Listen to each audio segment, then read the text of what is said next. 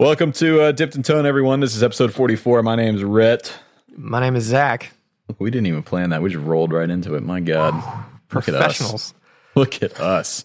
If anyone out there knows a good podcast producer, we need somebody. Desperate need. Not a joke. We need a producer because we keep having ideas. We're like, oh, we're going to add this to the show and we're going to do this. But because we are remote, it is a logistical nightmare to get this. Let me just explain some of the signal flow here to you guys, because you people that listen to the show, you're technically minded. You understand signal flow. You're smart people.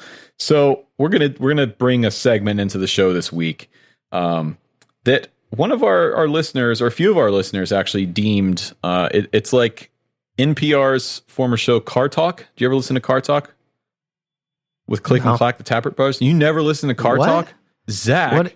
Is that a podcast? Oh my God. Are you serious? Okay. You know I do not listen to podcasts, and I No, it's not a understand the irony. podcast. It's not a podcast. It was an NPR show that ran for decades. No. Every Saturday, Car Talk, Click and Clack, the Tappert Brothers, people would call into their radio show, and they would describe issues that they were having with their cars in the most hilarious ways by trying to describe the sounds that their car was making. And then these two former mechanics, they were brothers. They're from the Northeast. I think they're from Massachusetts, right? Somebody can correct me. They're great, huge personalities. And then they would tell people how to fix their cars or what to do with them. And it was great.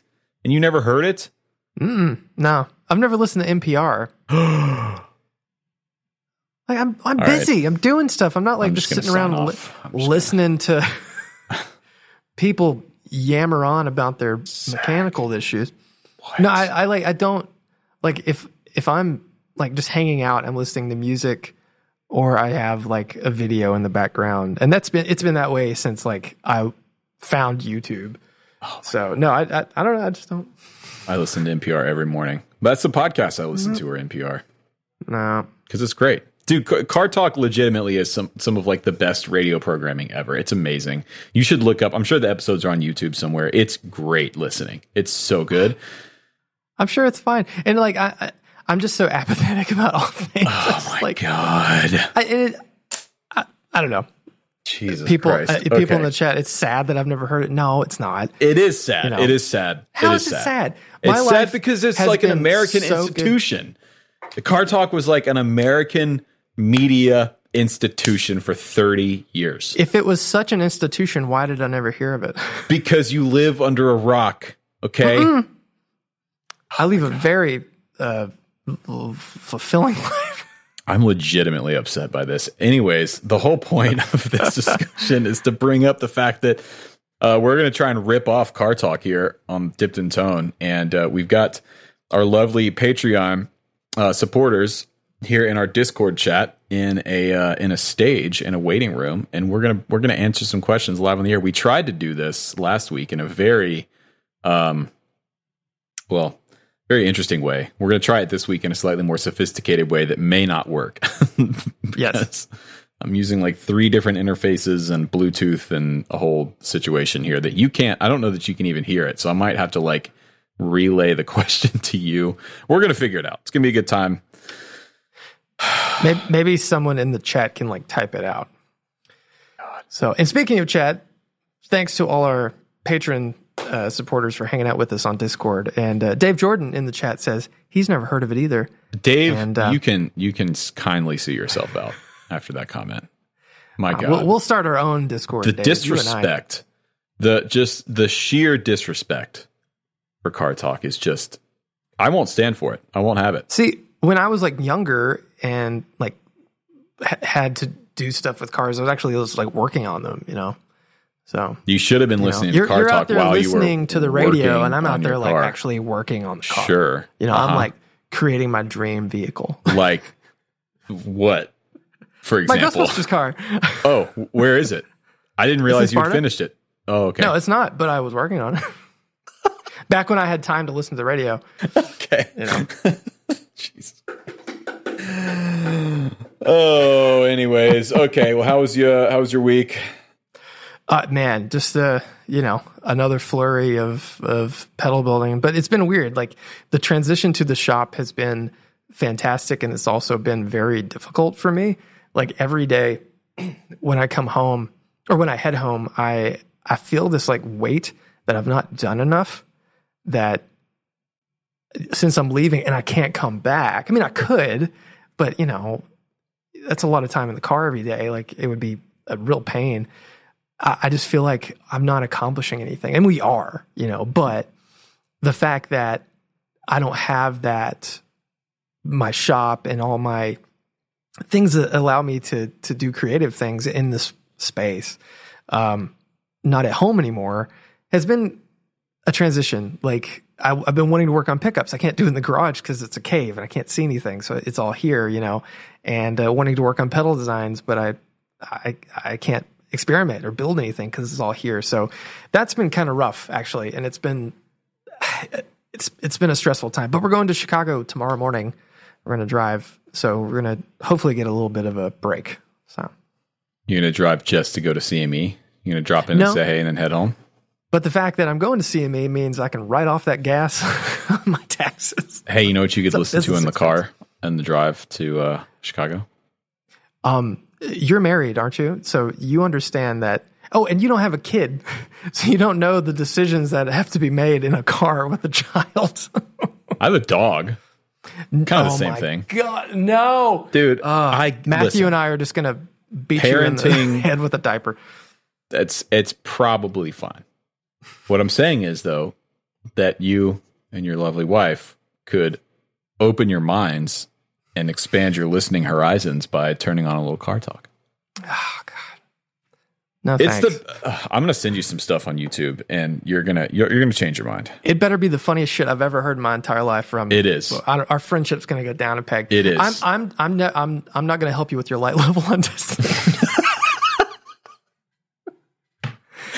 Dude, I don't think we should talk about that publicly because it's really. Okay, I will say I took yesterday off because I forced myself to have a day off because we've been like burning the candle at both ends over here, trying to get the video course done and banking videos ahead of time to have some time to work on the video course this week. So I literally played Destiny for like 6 hours yesterday, and I increased my light level pretty substantially. Where was I last time we played? I was like 1230 something, 1240. Yeah, low 1230s, I think. I'm like almost 1270 now. So good. Put in a good day's effort yesterday. Once you pass 1250, then it starts to ramp up a little bit. Yeah. Anyways, Jesus. All right, now that half the people have left, my week was fine. Just did video stuff, and there it is. So, well, awesome. We have a rig to dip? Okay. So, we've been getting a lot of rigs, right? And people, they have the subject line, fight. And I don't want to, we maybe should abandon this track because... Okay, people just aren't getting it? What I'm going to show you today, I think, is the prime example of what we're looking for. Because like some people are sending rigs that like they think no one else might enjoy, but like you and I are going to look at it from a perspective of this could work for this, or this is great because of that, not a what's going on here. And what I'm going to show you today, RJ sent me this and I had forgotten about it. Great. Is a, hey, what's going on here? So I'm going to drop this in the chat, and I want to know if you've seen this. Wait, what? Hold on. What am I looking at here? So that is a stack of Bixonic X Pandoras next to a little statue that belonged to Mr. Billy F. Gibbons. And for a time now, these other photos, he's actually got ZVEX Nano heads.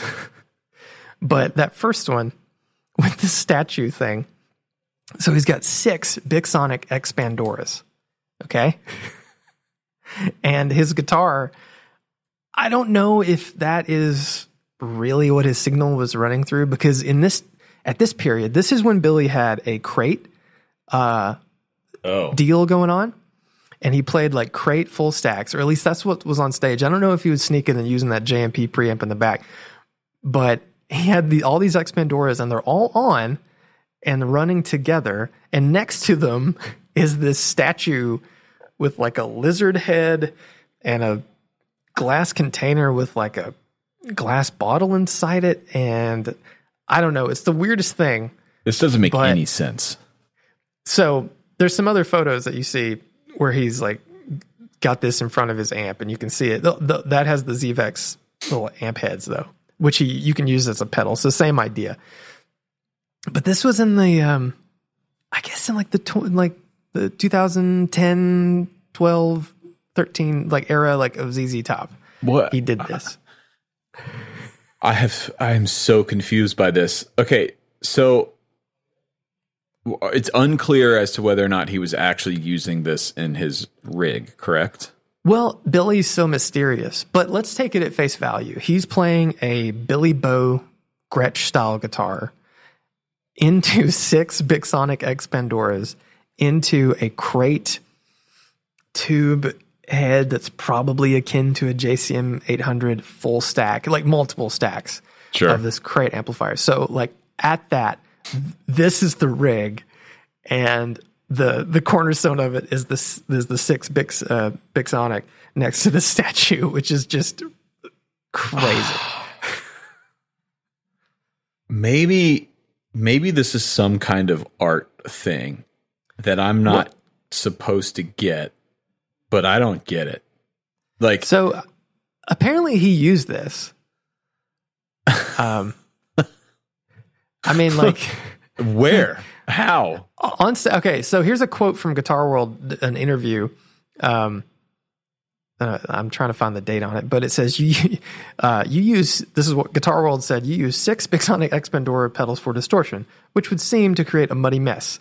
Do you set the levels differently on each one to create desired sustain while maintaining a cleaner distortion sound? And Billy says you're correct. Combinations of multiple effects are manageable when using a slight edge from each, which avoids the unwanted collision of tones. However, at this point, sometimes the grind of excessive noise becomes its own thing. Experiment, just not with your medication. End quote. I don't buy it. I don't buy it. You think this was just a prop? I think it's a prop. Okay. I think it's a prop. I don't think this is actually in the rig, and I think it's out there to just confuse people like me. And if in that case, success, great job, Billy. You've done it. I don't understand this at all. All right. I could maybe approach it I could get it, from the aesthetic angle of like maybe you have a few different pedals on the side or something like that. But I don't know what I'm more confused by. The sculpture could do this. Or the 6 of the same pedals stacked together. And if you look at the picture here, the first picture that you posted, I'm trying to look at the settings. It doesn't look like they're all just kind of set on the edge and then cascading into each other. It seems like they're kind of all over the place. Well, the Bixonic, so it's a unique thing. It's like it was a really early boutique thing, and it's an interesting circuit. JHS reproduced it in the Kilt, which I really want. So, Josh, if you're listening, I need to hit you up. Josh, we know you're listening. We know you're here. You're probably one of these people in the Patreon. You're using a different pseudonym. Probably Reverend Mountain or one of these. Bo Barber. It's probably Josh. But inside the X Pandora is like little switches, so you can like choose the amount of gain. So you can actually use it as a boost, and so you could have like just boost, which is like you could do that. And oddly enough, my friend Grant from Big Ear made a pedal for Billy called the More, which was 3 clean boost stacked. It was 3 in one box, and they each had a on-off switch and like little passive tone controls, and you could turn them all on to create like crazy distortion. So I believe, I think he might have done this. I don't know. Yeah, maybe. But Billy's one of those players, though, that like it kind of doesn't matter what he's running through or what he's doing. It always just sort of sounds the same to me. Yeah. It just sounds like Billy Gibbons. It's switched the guitars, playing different amps. He's using those Marshall preamp racks in the back. He might be using this thing, and it all just kind of sounds like Billy Gibbons, which is not a bad thing. Not a dig. No. I mean, like inevitably, don't you hope you always sound like yourself? And that's something I think we could talk about today. I had a topic idea. Okay. But I mean, what would you rate this rig? Like, let's rate it at face value. The Billy Bo style guitar, which is cool. Now that's cool. Like that's great. Sure. We haven't talked about the guitar.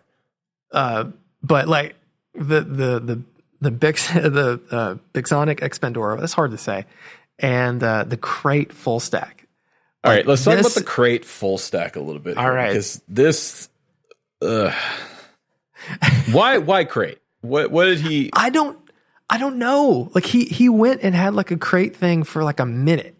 Why? That doesn't make any sense to me either.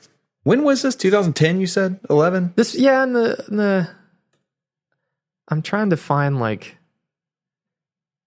when this happened. Crate. Okay, so Crate's one of those brands that, and maybe I'm just completely uninformed, but did they do anything good? Like, for lack of a better word, like the only Crate stuff I know is like the, practice amps and things like that, which are fine, little budget solid state deals. But like, what were they doing? Chivalry in the chat says they're Marshall amps with Crate masks on. Oh, that might have been because we should fact check that. Not doubting Chivalry, but yeah.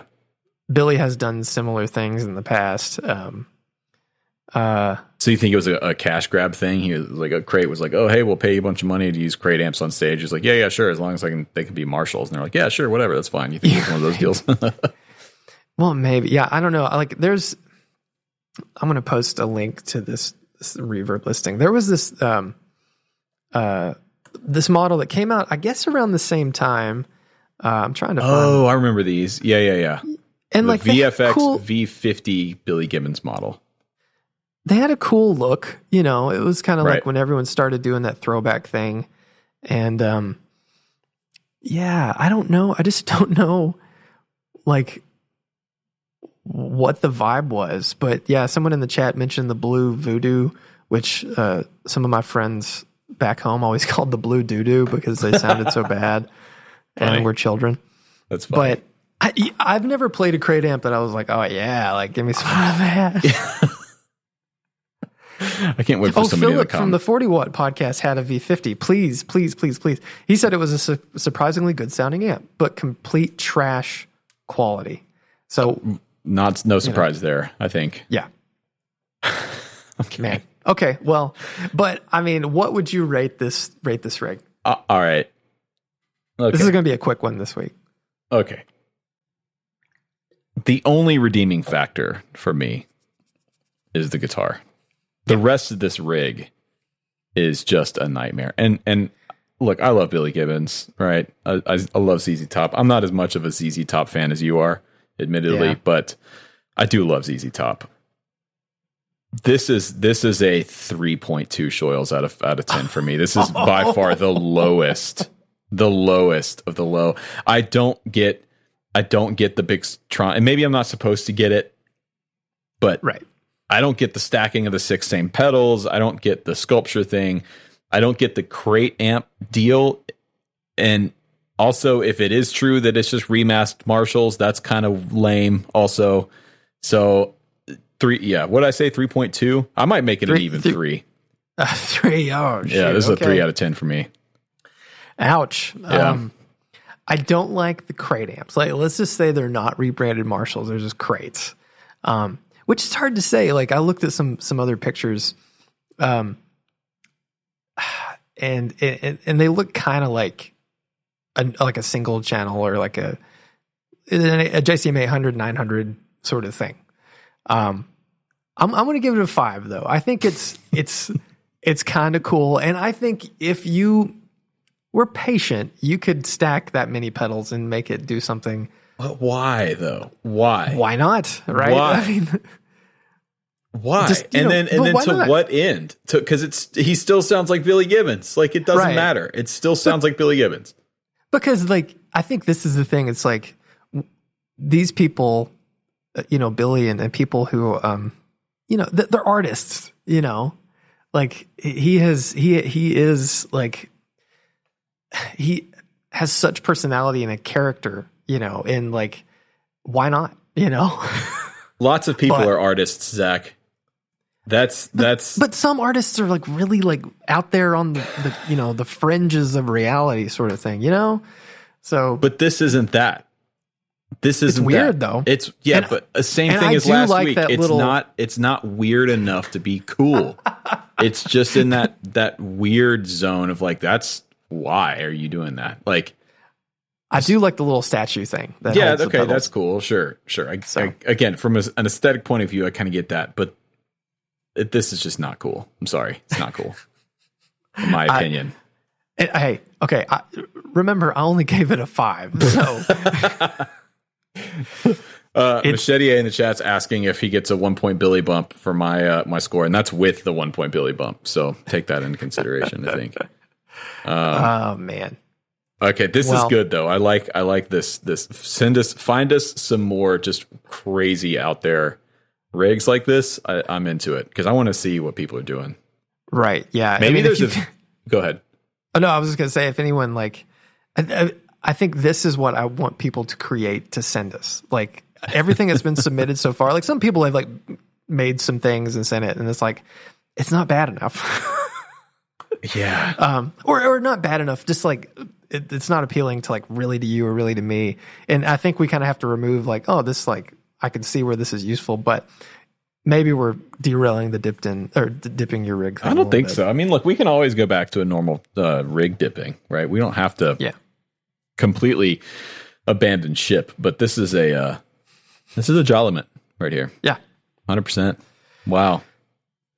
See, this is the idea is like we need to either the ratings need to be on the extremes. It needs to be so out there that we're either like, holy shit, this is amazing, 10 out of 10, or what is this trash, 2 out of 10. Right. And the challenge is to find the rig to where you and I are on different ends of the spectrum. That's the real challenge. And if there is like any like crazy artist rigs, I mean, I don't want people like getting on Google and just like finding like a horrible guitar rig and sending it like, but you know, like RJ sending this, he was like, hey, RJ's the perfect guy to do this too. He might just need to be our rig curator for this segment now. Start bringing him in. He just like us needs more to do. Yeah. What is he doing? He's doing like 2 or 3 videos a day. It's not like he's got that much going on, you know. And he just got off the road with was it Corey Taylor? Yep. It's not like he's doing that much. I mean, come on. Shredding. Dude, it made my heart happy to see the pictures of him out on stage doing that gig. Yeah. I was like, there he is. That is so great for RJ, man. I was really excited to see that. He just looks so cool. He does. My God. RJ's look is a level of cool that I will never understand. I'll never meet. I'll never get there. I'll never touch that level of coolness or guitar playing, frankly. Right. Yeah. A few of us will. Oh man. Well, nice. I had a thought for a topic. I posted like a question on Patreon for topics, and a lot of people submitted things, but most of it was like asking about gear and things that I know I don't have, and I'm pretty sure you don't have, and so I feel like that's kind of a moot point for us to talk about stuff that we don't have experience with. Sure. I'm sure there's a lot of people out there that do that, but I don't think that's you or I. Right. But recently, I've been trying to get out of the funk that I'm usually in when I leave work, because like I'm bummed out because I don't feel like I've done enough. I'm bummed out because I'm not being creative. And then I'm bummed out because I got to sit in traffic for 45 minutes to an hour every afternoon. Yep. I've been trying to play more guitar, and I've been going through like all my stuff, which, you know, I do. I like try to keep as many guitars out on the rack as possible. And recently, I only want to play one guitar. I just want to play my TCS. Okay. And the thought and the question is, and I don't think we've talked about this, could you have just one guitar? Could you deal with just having one guitar and letting that be your instrument? Because, like that's how I'm feeling right now. And I've always wanted to like have a bunch of stuff like around, but the connection I feel with that gold TCS is so far and away higher than any other instrument I've ever had in my possession. So. People in the chat, you should clarify. Isn't it distracting to play while you're driving? Play guitar? Yeah. No, I'm not playing guitar while I'm driving. Okay, good. You should clarify that for legal reasons. I feel like no. People in the when I get people home, listening at home are like, "Oh, I'm going to start." Well, Zach does it. Yeah, Dipped and Tone guys, they play when they drive. Yeah, I'm not playing guitar when I'm driving. I'm on Instagram like everybody else. Don't say that. Do not say that. Somebody out there is going to some legal troubles we can't deal with. Okay, it's a good topic though. Kids. So, and this kind of gets into the Keith Williams 5-watt world school of thought, right? Like how much is enough? How many guitars do you need, right? So I definitely could do one guitar, and I did for 2.5 years. I've shown it on the show before. It's back in the closet right now, but my PRS CE22, that guitar, when I started music school back in 2010, I had my Taylor acoustic, my 110, which I still have and love. And then I had a Taylor T5 that when I started it was like really getting into guitar, really falling in love with it. My parents, for Christmas one year, bought me, it was when the T5 had just come out, and I didn't know anything about guitars, really. And so in my mind, it was like, oh, it's perfect because it's an electric and it's an acoustic. You can do both, not realizing that it sucked at both. No offense to anyone who has T5, but they're not great guitars. And that was my main guitar for years. And then when I went to music school, I showed up to music school the first day at AIM, super nervous, like kind of freaked out. And they made us get up on stage on the first day and play. And I plugged that T5 into a Marshall JCM 800. My first time playing a tube amp ever. Had never touched a tube amp in my life. Flipped it off standby, and the amp just went, and it was all the guitar would do. Like, as soon as you turn the volume up, it was just feeding back. And so I went home and literally was like, I can't use this guitar. And I didn't have another electric. And so I borrowed some money from my parents and bought that. It was I don't know if it was used or not, but it was like $1,800. I bought it. And that was my one guitar for 2 years. Went through music school through it. No, for about a year, actually. Yeah, for about a year. So, wait, you had never played a tube amp before that? No. How long had you been playing guitar?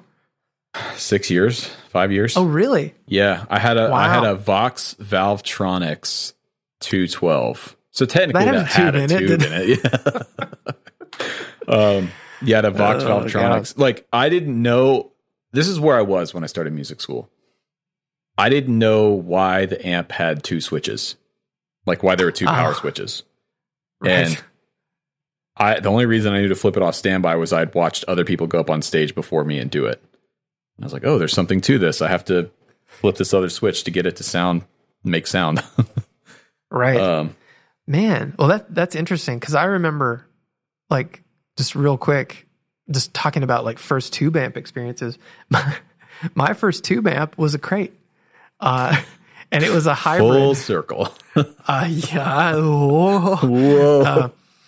So I had like a PV backstage, and I wanted a bigger amp.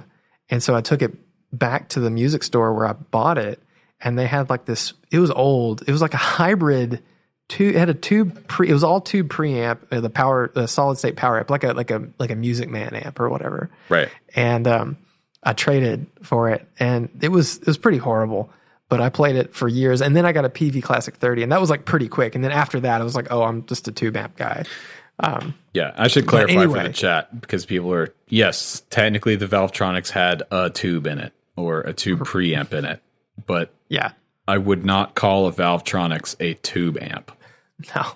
Please don't. Let's not go down that road today. It had a tube with an LED behind it to make it look like it was lit up. Oh, man, it's glowing. The tone is so warm. Look at it. You can feel the heat. You can feel it, man. Feel that warmth, that tube warmth. Oh, jeez. Yeah. But yeah, dude, I think, in fact, so today we're working on my next video course right now, and, God, scratchy throat. I need to drink some water. And we were working on it, and I've been kind of switching between a few different guitars. The course is little self shill here. The course is like a guitar fundamentals course. So it's going to be a long video course for basically anybody and everybody, whether you're a complete beginner or you've been playing for years and you have some like holes in your guitar sort of knowledge and theory knowledge and stuff. And you kind of want to just get all the fundamentals down. That's sort of the idea behind the course. Should be out in August. Self shill. But anyway, we've been bouncing between a few different guitars, and I've been playing my Ceres T a lot in the course. And this is one guitar that I could get away with this being my only guitar. Like, really? Yeah. I don't see you play that one that much. I know. I play it at home a lot. But this is one of my best sounding guitars. I mean, listen how loud that is. Like, yeah. The pickups sound amazing. This is absolutely one guitar that you could have to do everything with. What about you, though? Could you get away with just one guitar? Yeah. I mean, like the TCS it's just me, and that's the thing that's been so nice about trying to actually take at least 30 minutes every day to play, which is for some. I mean, that sounds so little, but for someone who's spent the past like 3 or 4 years like expanding his guitar collection, but spending less and less time enjoying it because of like work. It's a lot. And I can already tell my playing has improved and everything. My creativity has improved on the instrument just from, kicking the dust off. But the TCS is just like, and let it be known, we are not just shilling for Novo. Sorry, the background behind me would scream otherwise. But like, regardless of who made that guitar, when you have a guitar that you connect with, that makes you play better and inspires you to go places you didn't know you were going to go to, and you didn't know you could go to. That's what it's all about. And yeah, like, but all of my Novos do that to an extent, just because I feel like when I found that brand, it's like, someone finally playing a Strat for the first time and realizing that's the connection they needed to the instrument. Like that's how I feel about these. But the TCS is just like, it's exactly how I hear myself.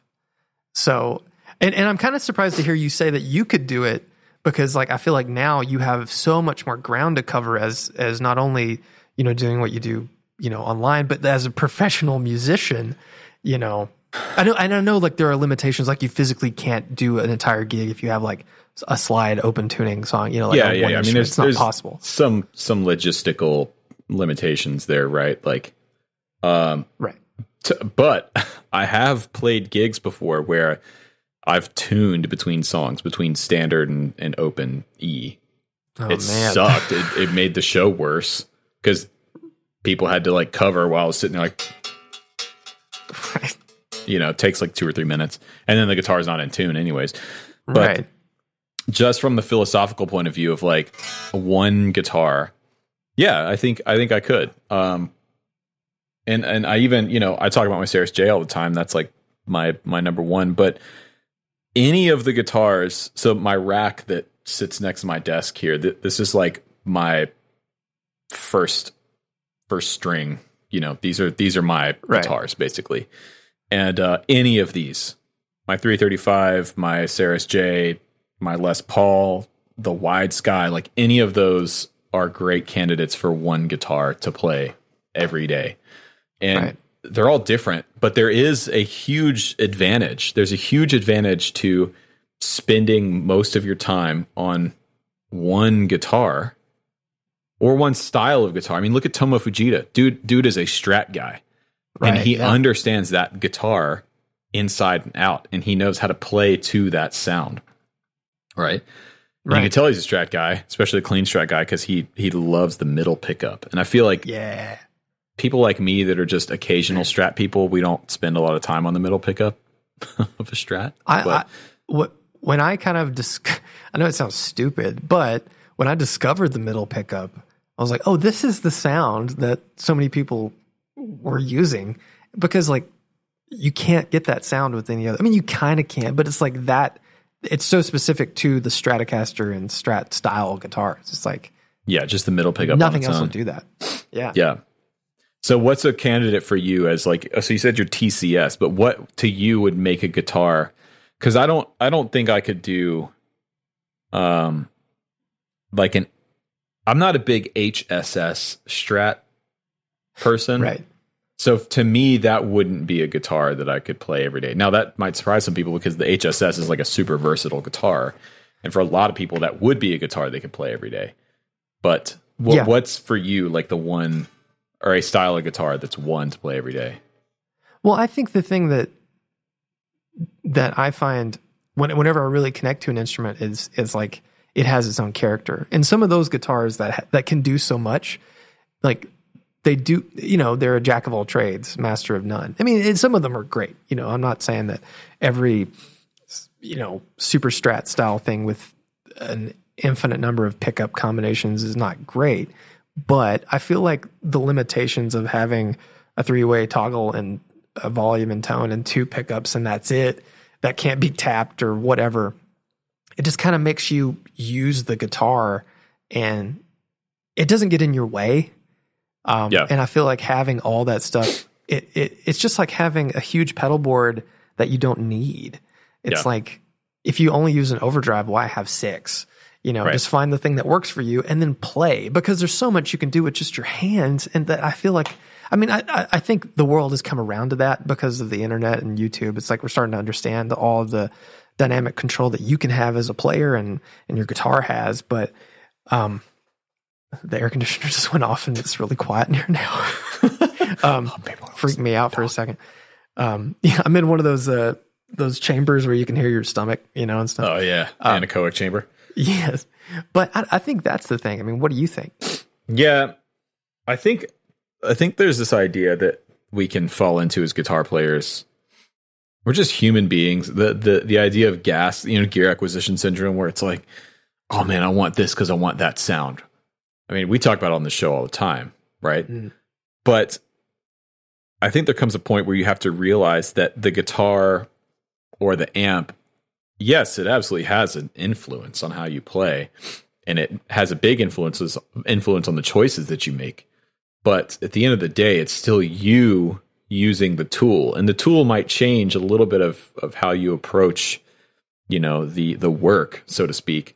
But at the end of the day, it's still your ideas and it's still your voice coming through the tool, and having a bunch of different guitars is not necessarily going to make you more creative or it's not going to write better songs. In fact, I saw, what's his name? Phineas, Billie Eilish's brother, who produces all her stuff. Amazing producer. I'm a big fan of his stuff. I follow him on Twitter, and he tweeted the other day, and I retweeted it. He said, a nice guitar doesn't write better songs. Mm. It's like, yeah, that's true. You're absolutely right. A nice guitar doesn't. This guitar, just because it's a nice boutique, $2,500 thing, this is not more capable of writing a better song than a $300 or $400 Strat copy. Right. Not what it's about. To that end, though, there is this idea, and I tend to disagree with it, that people say, like, I want a guitar that's hard to play or I have to fight. Oh, I'm not that way either. I'm not into that. Like the idea that like, oh, you have to like coax something out of it. No, it should coax something out of you. It's like, the Jack White school of thought, Right. But like, love or hate Jack White, like he's not that great of a guitar player. He's an interesting guitar player, and he comes up with stuff that is definitely not the norm. But hell, he switched to playing like the freaking Van Halen Ernie Ball or whatever. The EVH thing. Yeah. And like those are, yeah. Those are so easy to play. It's like, it's the complete antithesis to those Airlines and all those shitty catalog guitars he was playing. It's like, yeah. And he still sounds like him and he's still creative. So I think that whole idea, like, I like the idea of a guitar that gives back, that pushes you back, with like your string gauge or the, the scale length and stuff. And I don't think that is necessarily a guitar that's hard to play, but I think a lot of people hear that and think, oh, a guitar that actually is hard to play, like those catalog guitars or whatever, is going to make me be more X or whatever. And I don't think that's true at all. It's like the idea of having a certain typewriter is going to make a person write a better story. Right. It's the same kind of thing. It's like, no, it's not. It's just, right. I don't see it that way. But, the flip side is that, these are tools. Guitars are tools. Amps are tools. Pedals are tools. And there are certain things that you just can't do without certain tools. In fact, my shill of the week is kind of an example of that. Like it's a certain type of thing that, it's going to help me create a sound that I couldn't get on my own without doing that thing, without using that specific tool, right? Just like a guitar builder who wants to have a specific type of cut or specific type of finish or wants the guitar to perform a certain way is going to have to use a specific set of tools to do that. And sure, you could get to that same end result, many, many different ways. But at the end of the day, it's about what the guitar player wants or the guitar builder wants, their vision and how they go about doing it. It doesn't matter if Dennis Fano, hand carved this out of a blank piece of wood with, a router and chisel and everything, or if they use the CNC to do it. It's still the guitar, right? This is a CNC'd guitar. This is a quote unquote machine made or whatever guitar, and it's unbelievable.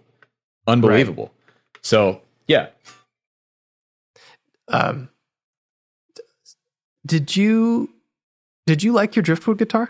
I never heard I heard you talking about how it looked and stuff, but I didn't know how it played and sounded. Yeah, let me grab it real quick, actually. We can talk about that for a second. Stand by. Hold on. I got to unplug.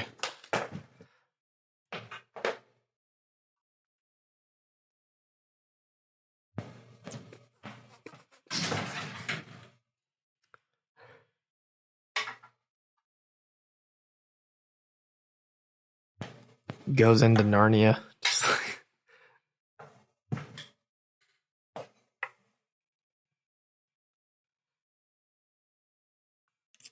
Okay, now I can hear.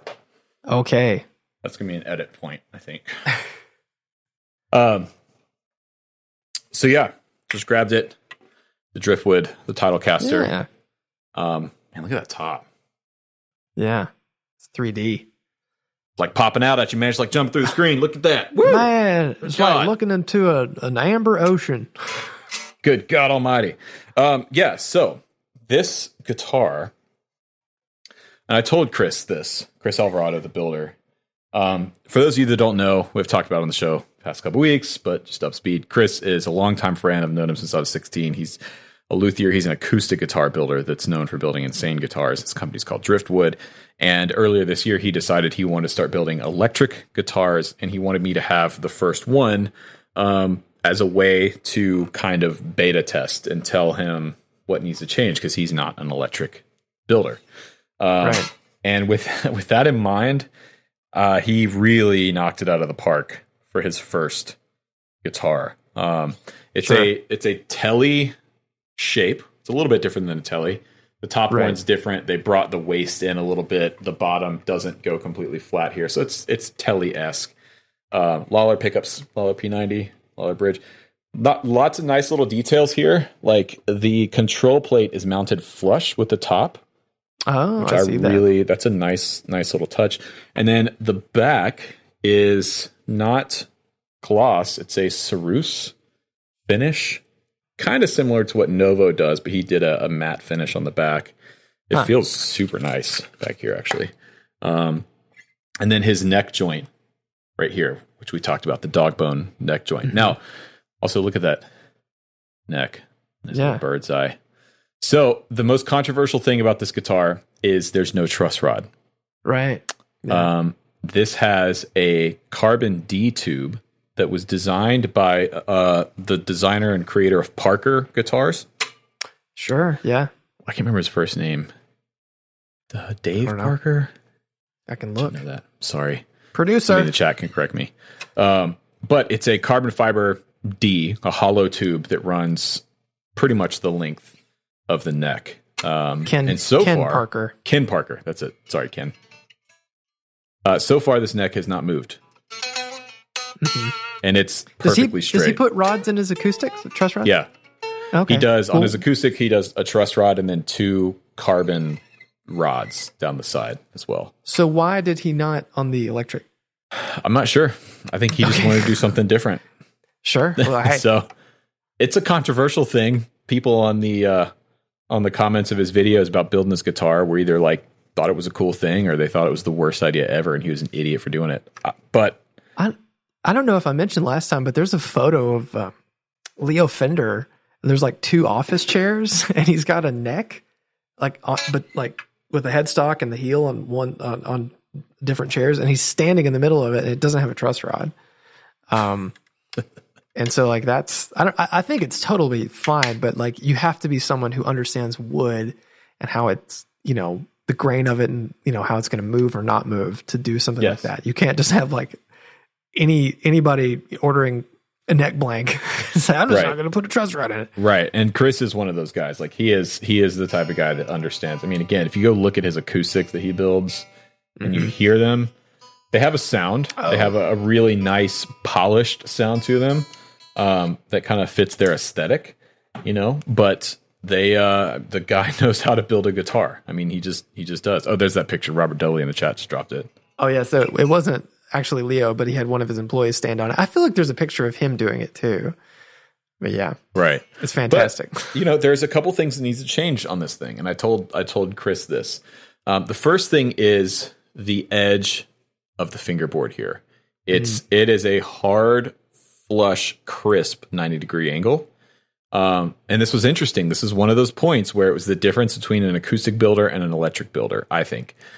Because what he told me is like, on his acoustics, people want that. That's a point that his clients and his customers want, which is a nice, sharp edge of wood where the neck carve meets the fingerboard. And it's perfect. His fretwork is super dialed in. Each fret end is nice and polished.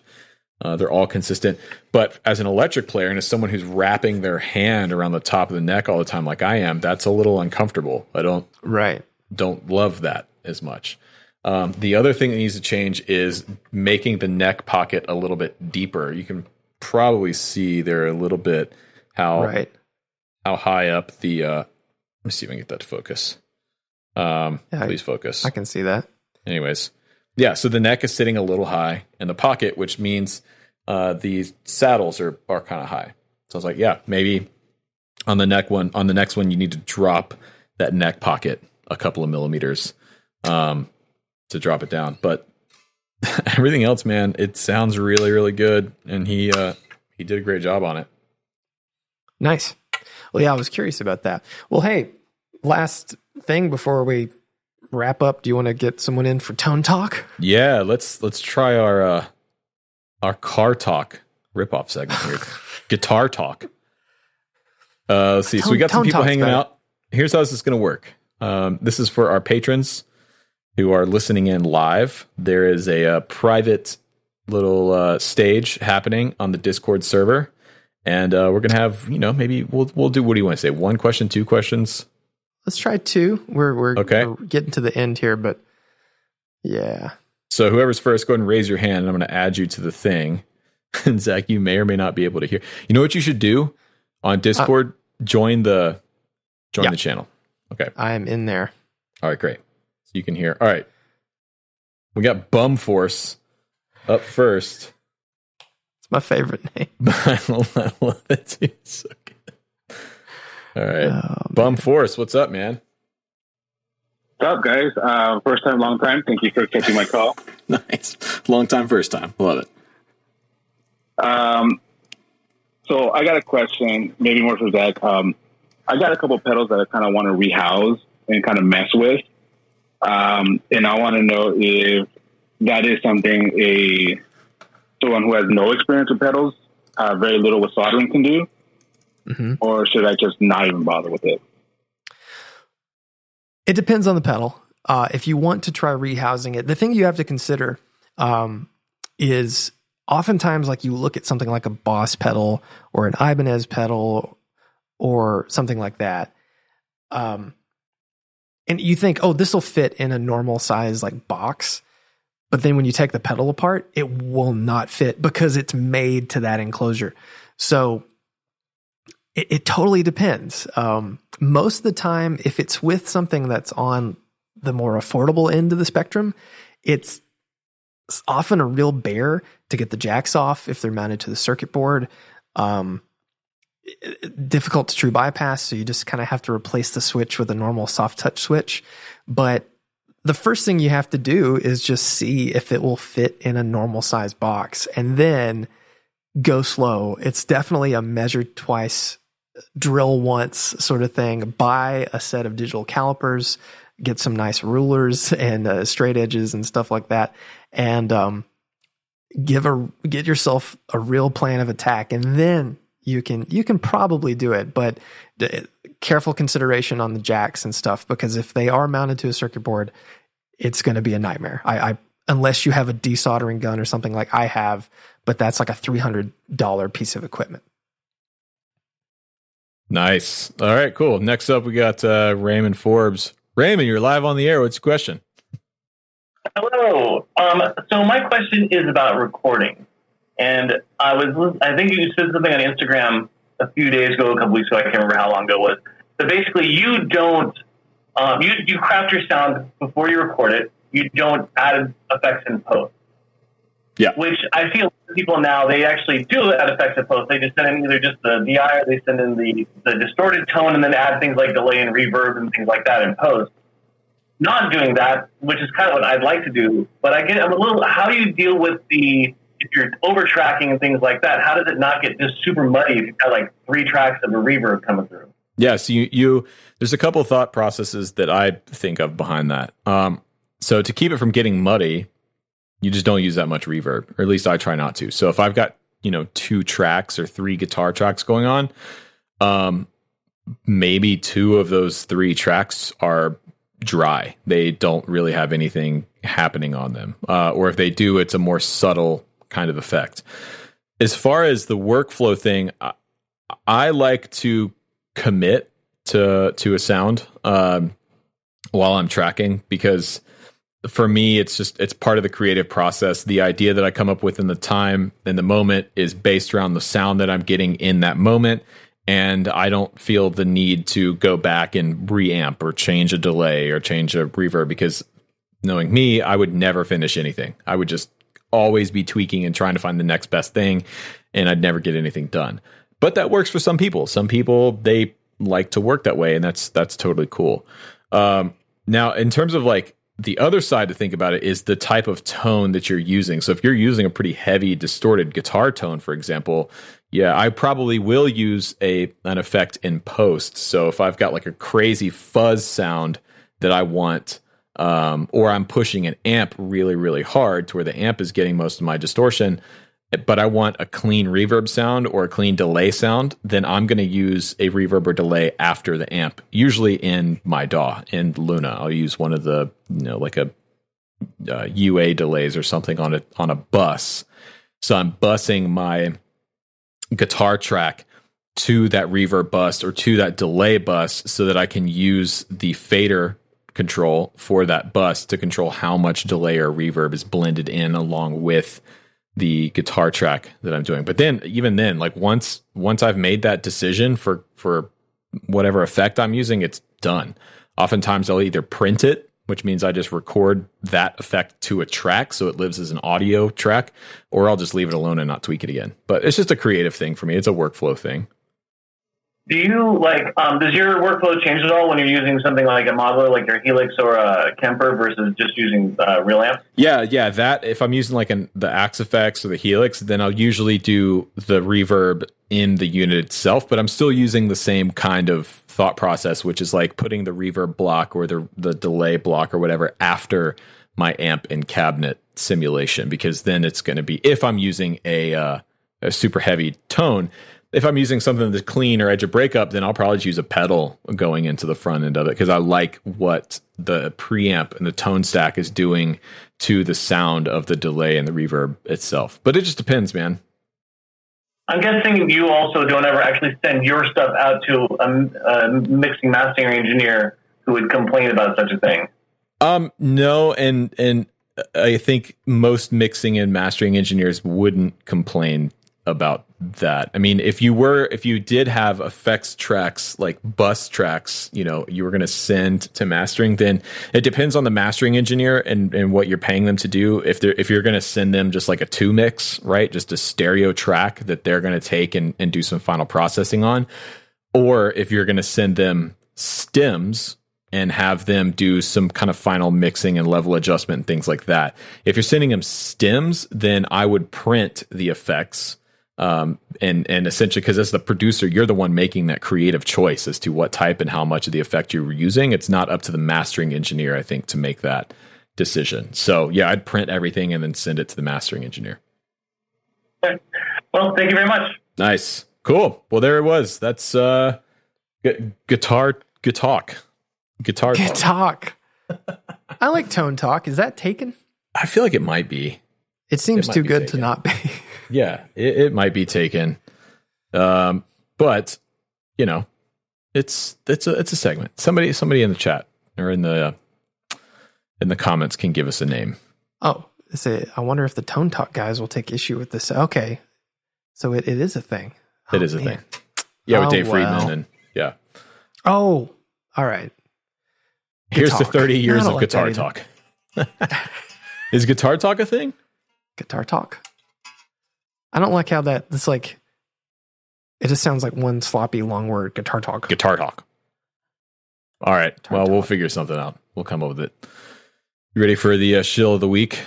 I'm not, but I can make it. All right, you grab yours because I got to grab mine too. Okay, I grabbed mine. Wait, let me do this. Let me grab mine. This will be another edit point because I want to see yours. So hold on.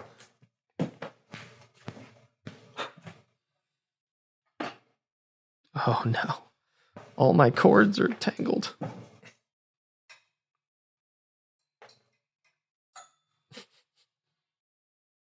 All right. Oh my gosh. Okay. You ready? Ready. Who goes first? You go first. Okay. So, have I shown this? No. So, this is a cloud lifter. This is something I use to make my microphone work for this. Because if you're not familiar, this is basically I think it's like 38 clean dB or something like that. Of just clean volume that you can put on pretty much any microphone. Well, dynamic any dynamic mic.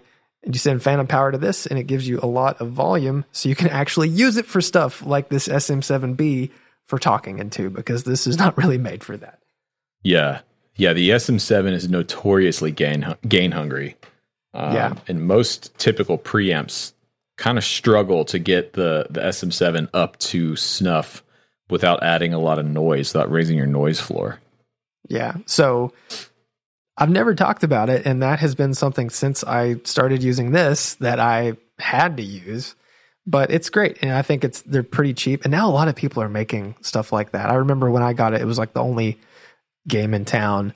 But now there's a few people making something like that, and it's just like a worthy addition to your arsenal of tools, I think. Yeah, and they're great for ribbons too. If you've got a ribbon mic that you're trying to talk into and you're struggling to get your gain up, yeah. Royer makes one now for like the 121, which is cool. But yeah, it's just like a super clean inline boost. I have one that's the variable impedance, the Z model. Yeah, it's super cool, man. Yeah, I bought that when I bought a Cascade Fathead, and got that with it for just goofing off around the house, and then never did anything. We did use the Fatheads at Carter. And after I left, I took mine because I was like, I'm not leaving this here. Right. And they got their own. And occasionally you'll see them and they're like this on a speaker. I'm like, guys, what are you doing? What are you doing here? They're just trying to spread the ribbon out across the speaker, They're trying to get a wide sag a little bit. Yeah, man. What's your shield? So I did a little shopping in Nashville last week. And I bought 2 pedals. Go. I'm going to show one this week and the other one next week. But this, I bought Be Still My Beating Heart. So Copper Sound and Third Man were one of the few booths actually at NAMM. I think I talked about last week. I got to play Jack's actual Raconteurs guitar, the Triple Jet. Yep. Oh boy, I was having a moment with that guitar. And yeah, the Copper Sound guys were there, and it was really cool. Their booth was set up in a way that showed the entire like creation process of this pedal. They had the original like breadboard there. Then they had the prototypes that Jack actually took out on tour. One, they had the early arm design here that he destroyed because I guess he was stomping on it too hard. But this is a really interesting pedal. It is a digital octave up and octave down pedal. So here's the octave down side. Here's the octave up side, as denoted by the arrows here. Yeah. And then you have a multifunction switch in the middle, which can do a couple of different things. It can kill your dry signal, so it's just octave up and octave down.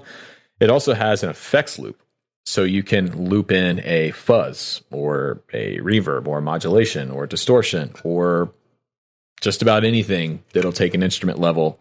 And then you can control it on this foot switch if you so choose. So you can do interesting things like step on these two at the same time and get the kill your dry signal, engage the effects loop, and give you an octave down. Or you can do the same thing with the octave up, or you can just have the octave down with your dry signal. It's a really interesting pedal. It looks super rad, and they had just gotten these back in stock at Third Man, and I looked on Reverb, and people are selling these or asking some crazy prices for these right now. Yeah. So, the Copper Sound guys came to the shop on Monday. Yeah. So we got to hang out, and they brought one. Yeah, they're the best. They're great. Yeah. So that's awesome. Yeah. Paid full price for it. Also, it was funny at Third Man, they in the display case, like where you check out, in the very bottom of the case, you've seen It Might Get Loud. Mm-hmm. All right, so I love that documentary. It's like one of my favorite movies of all time. And you know the opening scene where Jack White like takes a board and like that's in the display case, that like the handmade guitar thing. So again, I was kind of just having a moment, like, because for me, that's when that movie came out. That's part of what made me decide that I wanted to be a guitar player and play music full time. Was the first time I saw that movie and was just blown away. So it was kind of a moment for me. I saw it sitting in the display case and was like, just a little tear came to my eye. Man, every time I watch the Sound City documentary, I think I've wasted my entire life not recording music. Mm-hmm. But, you know, hey, man. I've not recorded a lot of music, and I haven't listened to that freaking NPR car show. And, you know, I haven't lived. I'm heartbroken that you still don't know, and that you were talking shit. I wasn't talking shit. No. I'm not talking shit. I'm just saying, like, I don't care enough to like. I just don't care, and like that's the thing. And like, I feel like we need more of this in the world. Like, you don't have to like everything. You don't even have to be receptive to it. I'm not pooping on it. I just think, like, isn't it funny how like say shitting on it? This sounds normal when I say poop. It's funny. It's like, oh man, that's funny. Well, you know, there you go, everyone. Sorry. You are going to go to CME next week, though, yeah? Yeah, and just to wrap things up, so everyone knows, I'm going to pick out your guitar, and so you know too. I'm going to pick out your guitar, and you can just reimburse me later. So there we go. Is that what's happening? Okay. Do I have a say in the guitar, or are you just going to get it? Okay. No, you leave it to me. I got this. Okay. Zach, you know, I have to pay for this. There's so many things around this house that I have to pay for. I have to buy a fence. It's fine. Just get another credit card. That's what I'll do. Okay, great. That's all. Have you? Okay, we'll talk about this offline. All right, see y'all. Bye, everybody.